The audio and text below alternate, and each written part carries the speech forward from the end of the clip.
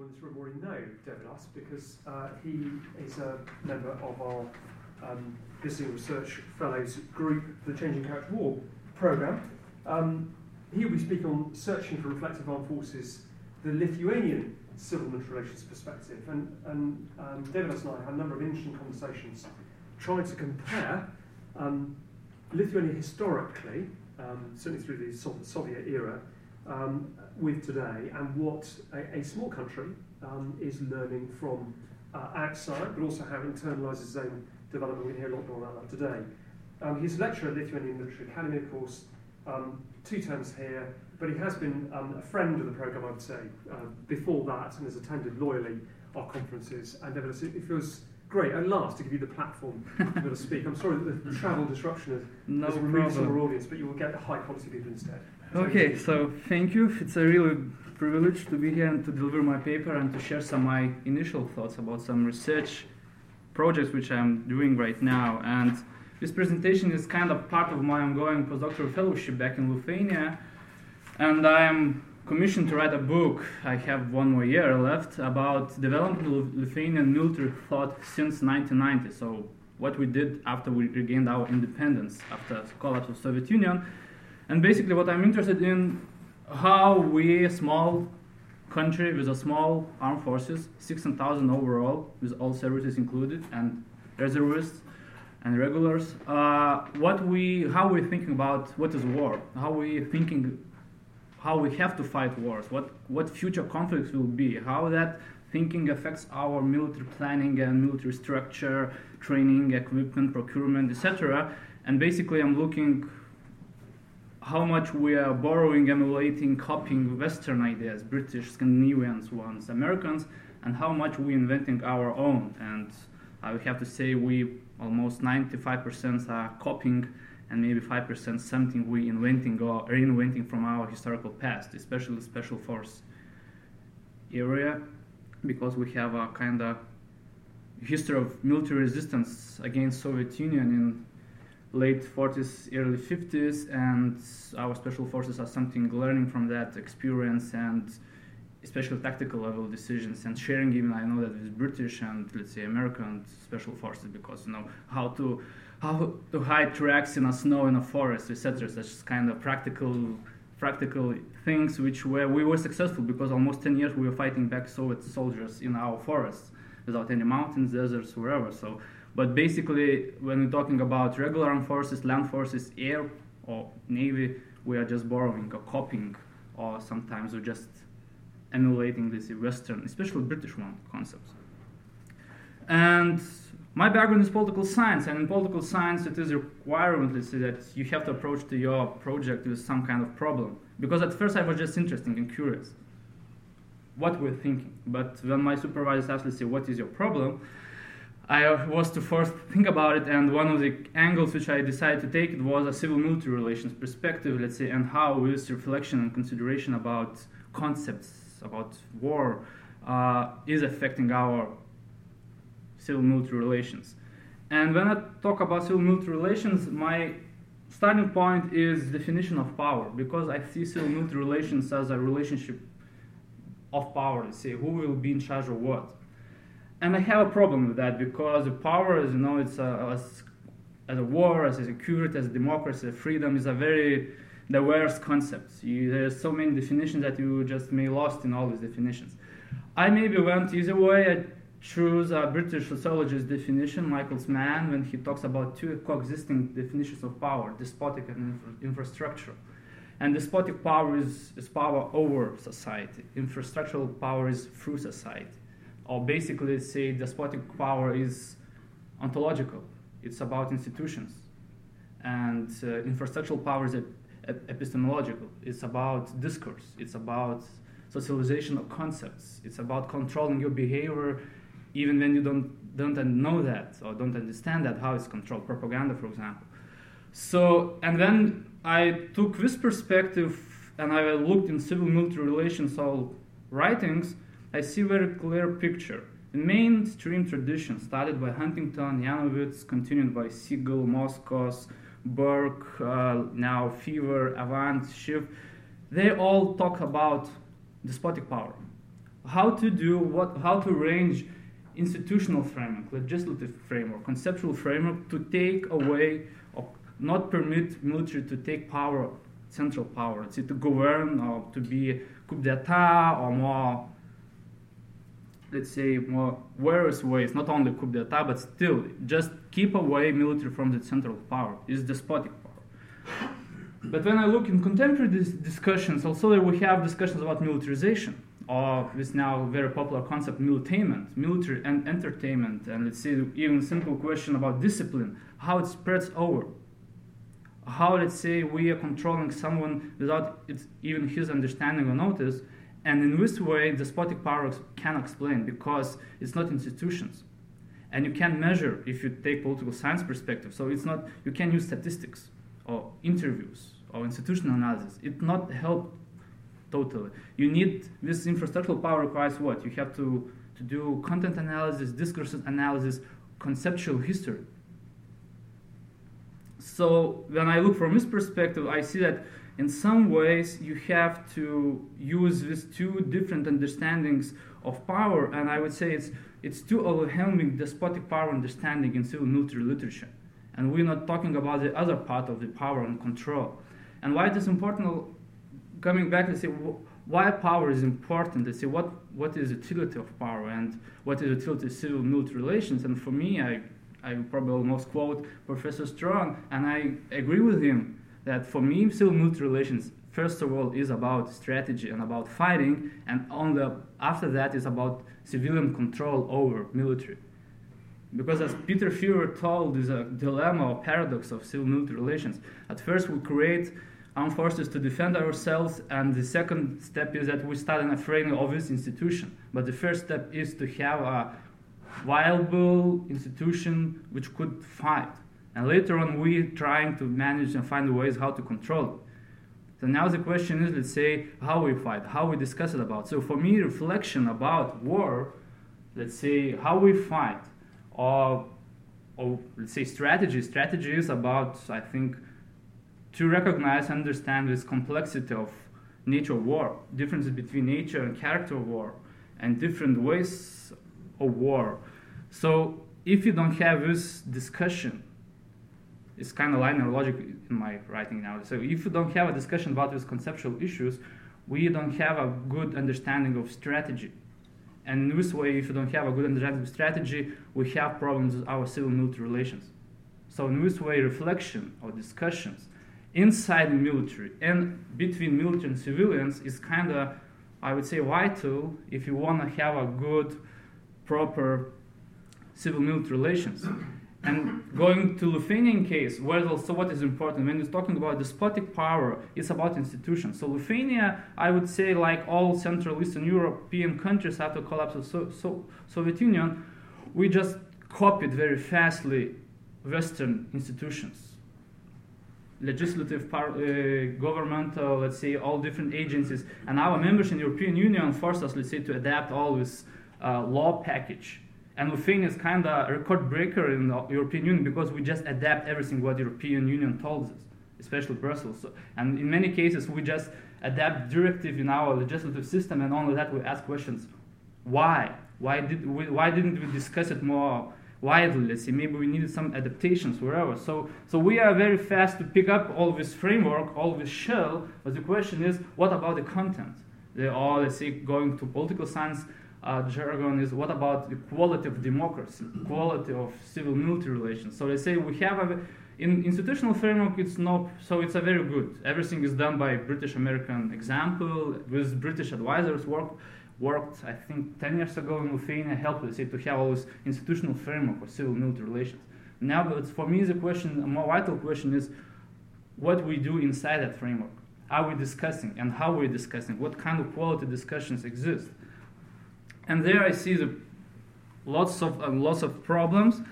One of them, just I'll be back 20 years back into some memories, so I will share some history of mine. 20 years ago, I was a teenage boy in my native town, somewhere provincial Lithuania, and I decided to improve my reading skills in English. And I just went to public library. And I was keen into history, so I was looking a book about history in English.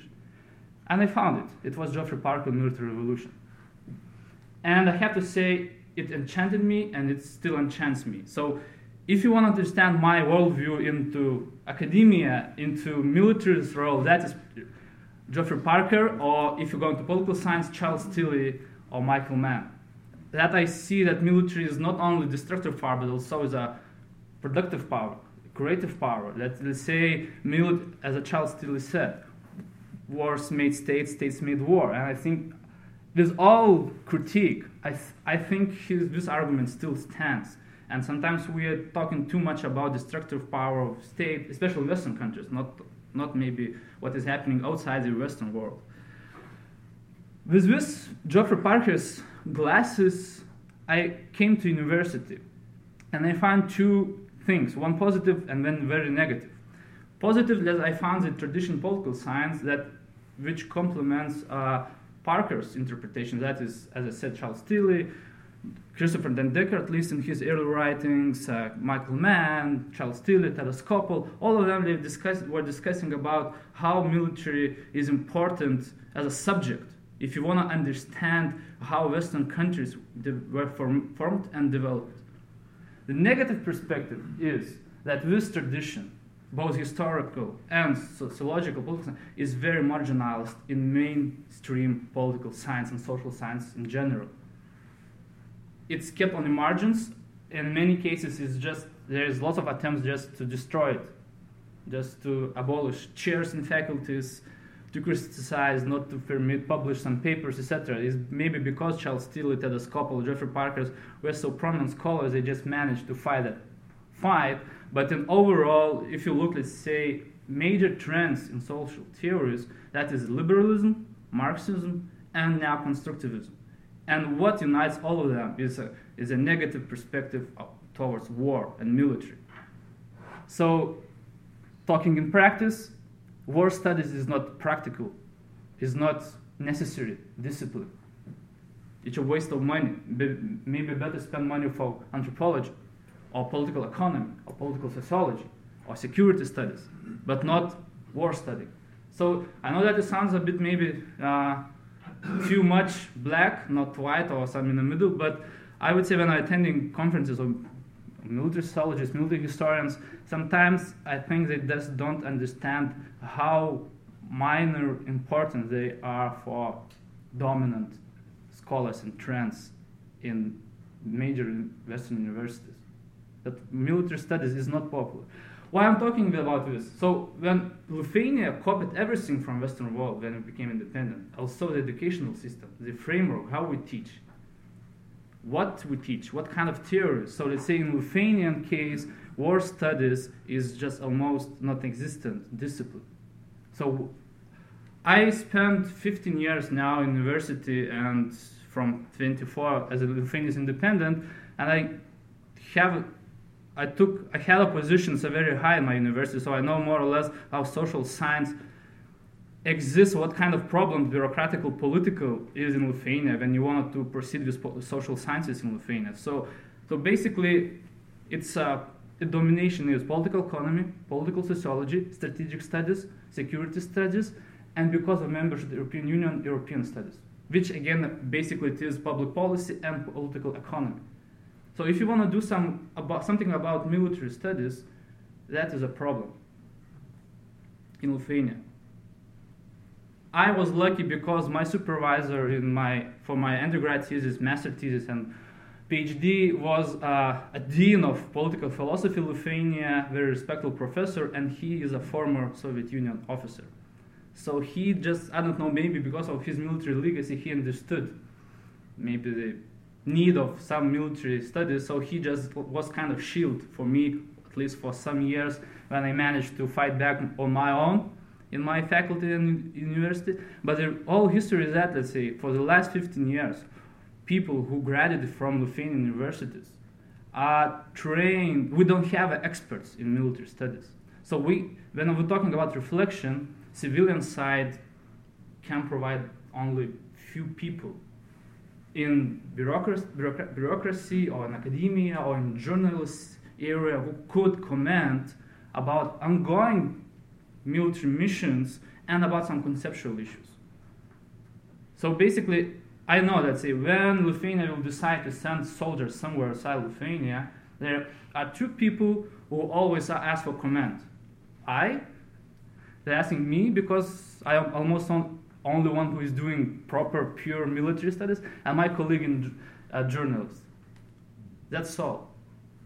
Two people who could comment something about military in Lithuania. The problem is, in this case, I forced to be expert in all issues. So, in summer I was discussing about Syria. Right now I was discussing Central African Republic because we're sending soldiers. In spring last I was talking about Somalia. So, everywhere where Lithuania is going, I have to have some comments. And it's very shallow, and I don't like that. But that is the situation. So let's say when talking about reflection from civilian side, we don't have a lot of people to provide. And the problem is, one, young country, so we have some experts, but they went to civil service. So Ministry of Defense, intelligence services, and they can't write, they can't comment, they became bureaucrats, that's all. And they just decided to be bureaucrats. They made a good career, some of them already ambassadors, etc., but they're not writing, and they forgot the skills of research. Another is our particular geopolitical situation. Because of Russia and its cyber and energy sector control, we are investing a lot of intellectual power into questions of energy security and cyber security, which has only small relevance when you talk about proper military discussions. So let's say my colleagues of my age now writing more about energy security and cyber security, that is our understanding of security. So military is a very small part of all that. When we move from civilian side into military side, the picture is maybe even more gloomy, and that is, let's say, in this case I will be kind of brutal but frank about Lithuanian case.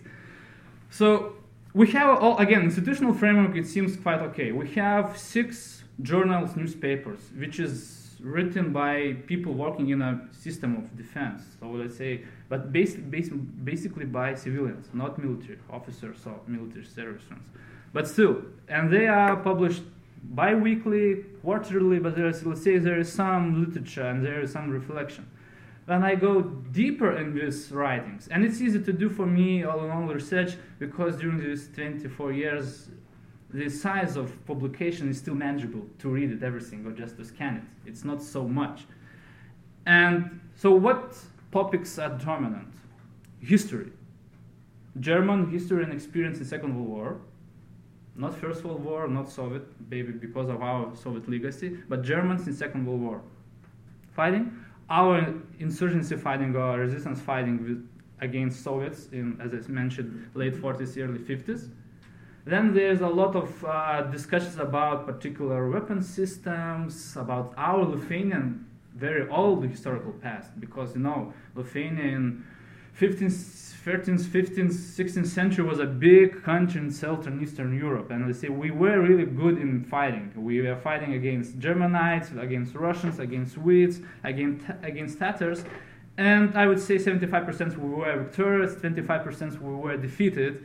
And that is very important for our identity. That's, let's say, so our military, even let's say inside the military, they're spending a lot of time and money just to discuss about this far, far away past times and maybe some legacy for contemporary needs. But I would say sometimes it's kind of artificial, but that is. So when I'm looking, let's say, for articles about contemporary missions, Lithuanian and let's say NATO, or some reflections about new concepts like, I don't know, fourth generation warfare, COIN, new war debate, or let's say effect-based operations, I found minor. Maybe I found 10 articles in a time frame of 24 years about all these subjects in military journals. For me, is a very clear indicator of level of reflection of all these discussions. Or actually, for me, it's an indicator that we're not discussing at all, I would say. When we have our own PRT in Lithuania, there was more discussions about mission Afghanistan, about PRTs, but even that is more, I would say, military sociology, but not, let's say, what is PRT, what is stabilization missions, what we're doing there, let's say, again, broader framework COIN, what is happening in that era, let's say, what is Lithuanian input. There was kind of minor discussions about that. Moreover, let's say, we were, before Afghanistan, we were in Iraq, we were in Bosnia, we were in Kosovo.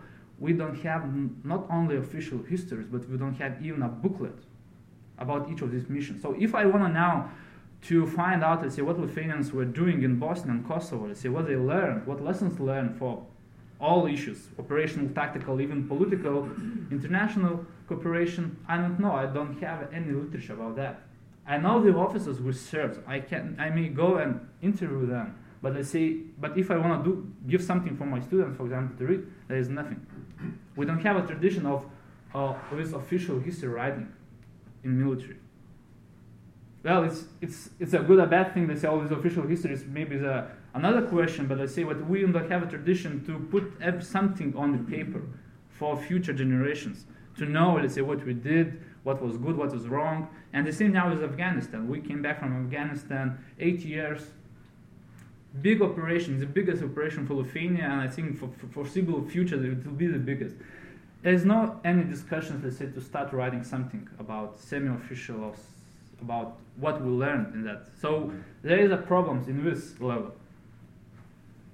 I took another step. I go to official documents and especially doctrinal level and to look, let's say, to look for reflection in this area. So we have our first doctrine in 2010, military doctrine. Then we have a military doctrine operations in 2011, and last year we published a military training doctrine. Well, the fact that we have a doctrine is kind of step forward. Now so when I will come back to Lithuania after staying here in Oxford, I will do lots of interviews. So the first question will be, I will ask people why we have these doctrines at this particular date. Is it was because of NATO requirement, because we need a member and we must have checklist of all these documents like strategies, field manuals, documents, etc. Or was it some kind of inside drive? But from that, what I see in wider discussions, or because it not exists, I think it wasn't some drive from junior officers to do something, to put something into doctrine. When I read doctrines, they are heavily borrowed from British ones.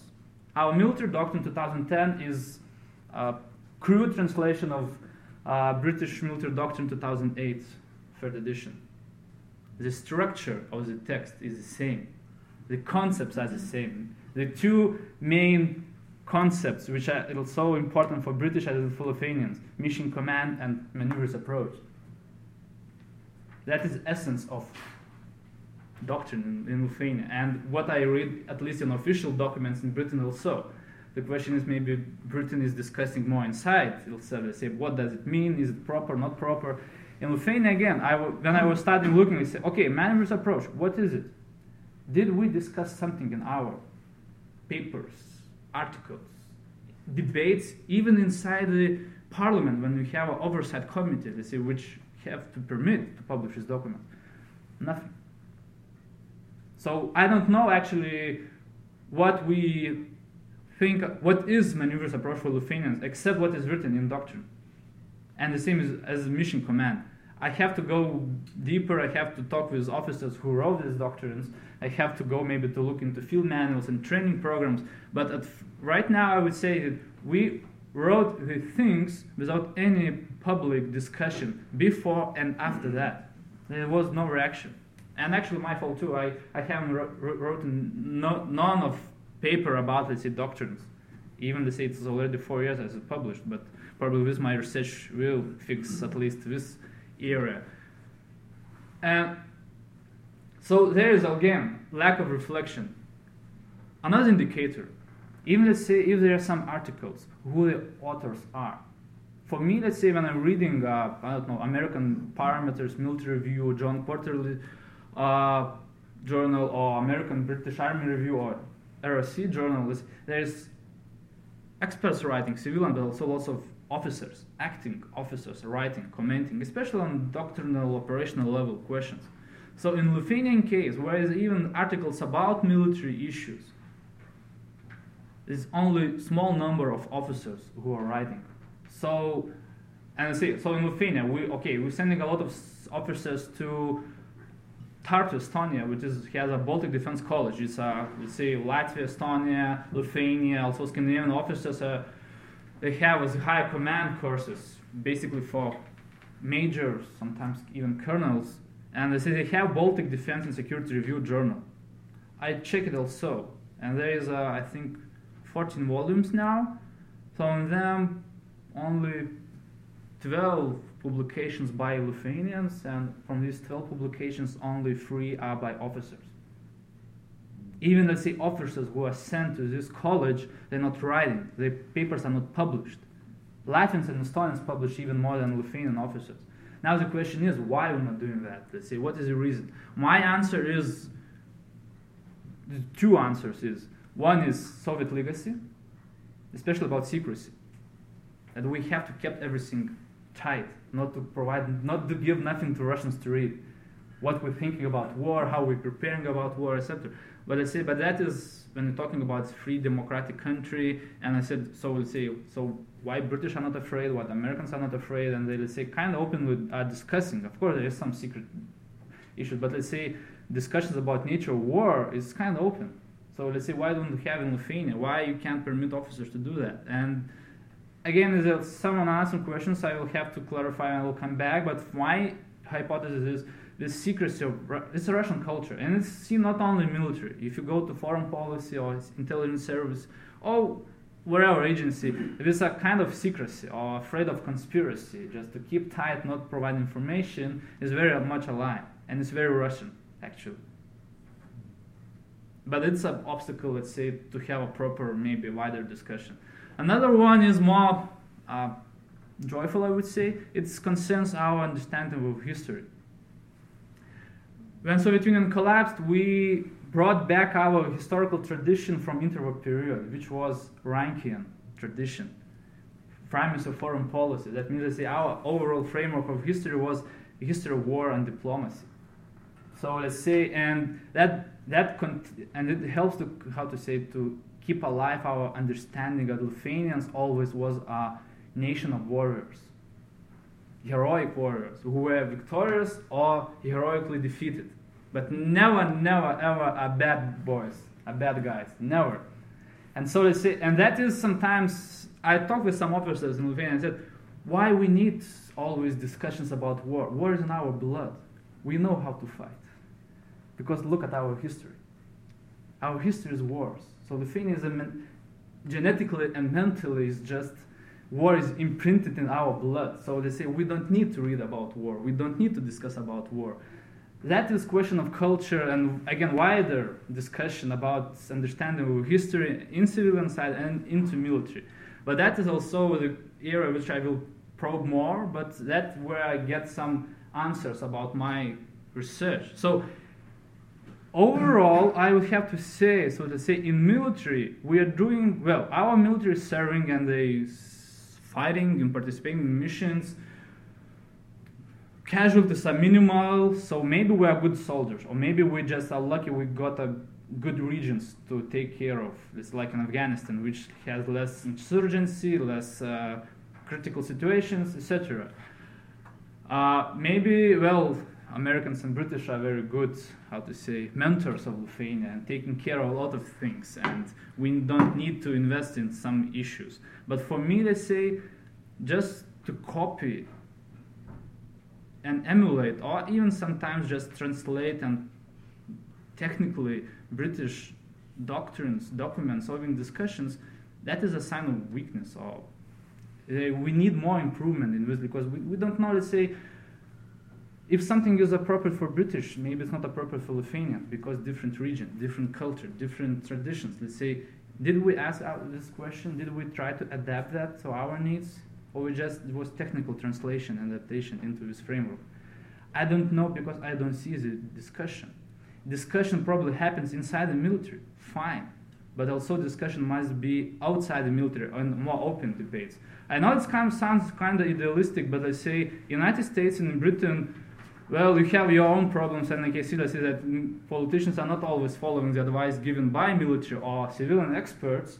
But overall, you have this tradition. You have think tanks, you have journals, you have scholars and experts who are meeting like here, let's say, discussing and trying to decide what is better, what is not. But in Lithuania, we don't have even this initial framework. Even Estonia managed to have a think tank for defense issues.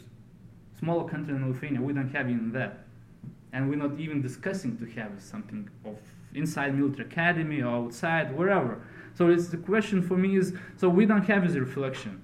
And when we don't have this reflection, I see the problem in civil-military relations. And in practical issues, very simple. So we sent our soldiers last spring into Somalia. It was Atalanta mission. Now we're sending with transport plane and unit to Central African Republic. It was just decided somewhere outside Lithuania. Then our request came. Ministry of Defense decided, talked with government presidency, get permission from parliament, and everything was done in 1 week and decision made. No discussion. Is it necessary? Not necessary. Is it proper units? Maybe other units is maybe better to send it. So let's say all discussion that will be happening here in any more bigger maybe or more older Western country, we don't have it. It seems like that I would say public society is just cut off. It's only decision between government and armed forces to do something, and society is not participating because we don't have experts. But even those who are interested in a little bit, not invited or not, let's say, given permission to participate. So, and even, let's say, inside the military, well, again, they made a decision, but I don't see, let's say, even they came back from Somalia. We have sent a couple of officers to Mali for an structural job. We don't have, let's say, article. What I did in Somalia, let's say, what lesson I learned as an officer, serving, let's say, with international staff, we don't have even this kind of journal article for cadets in military academy, for civilian students, just to read it. Even, let's say, it's not academical very deeply, but even that is not existent yet. It's changing, and I hope it will change, because for the last year, 2 officers published their memoirs about their service in Iraq, which was, get a very big critique from Minister of Defense, and there was a lot of attempts not to permit publication. And this Saturday, it will be an official presentation of book about the history of our special forces, written by my colleague, that journalist. That will be first. I don't know how it will look, because special forces, it's like lots of secrecy. So I don't know what will be the content of that book, but that at least is an attempt to do something with contemporary issues.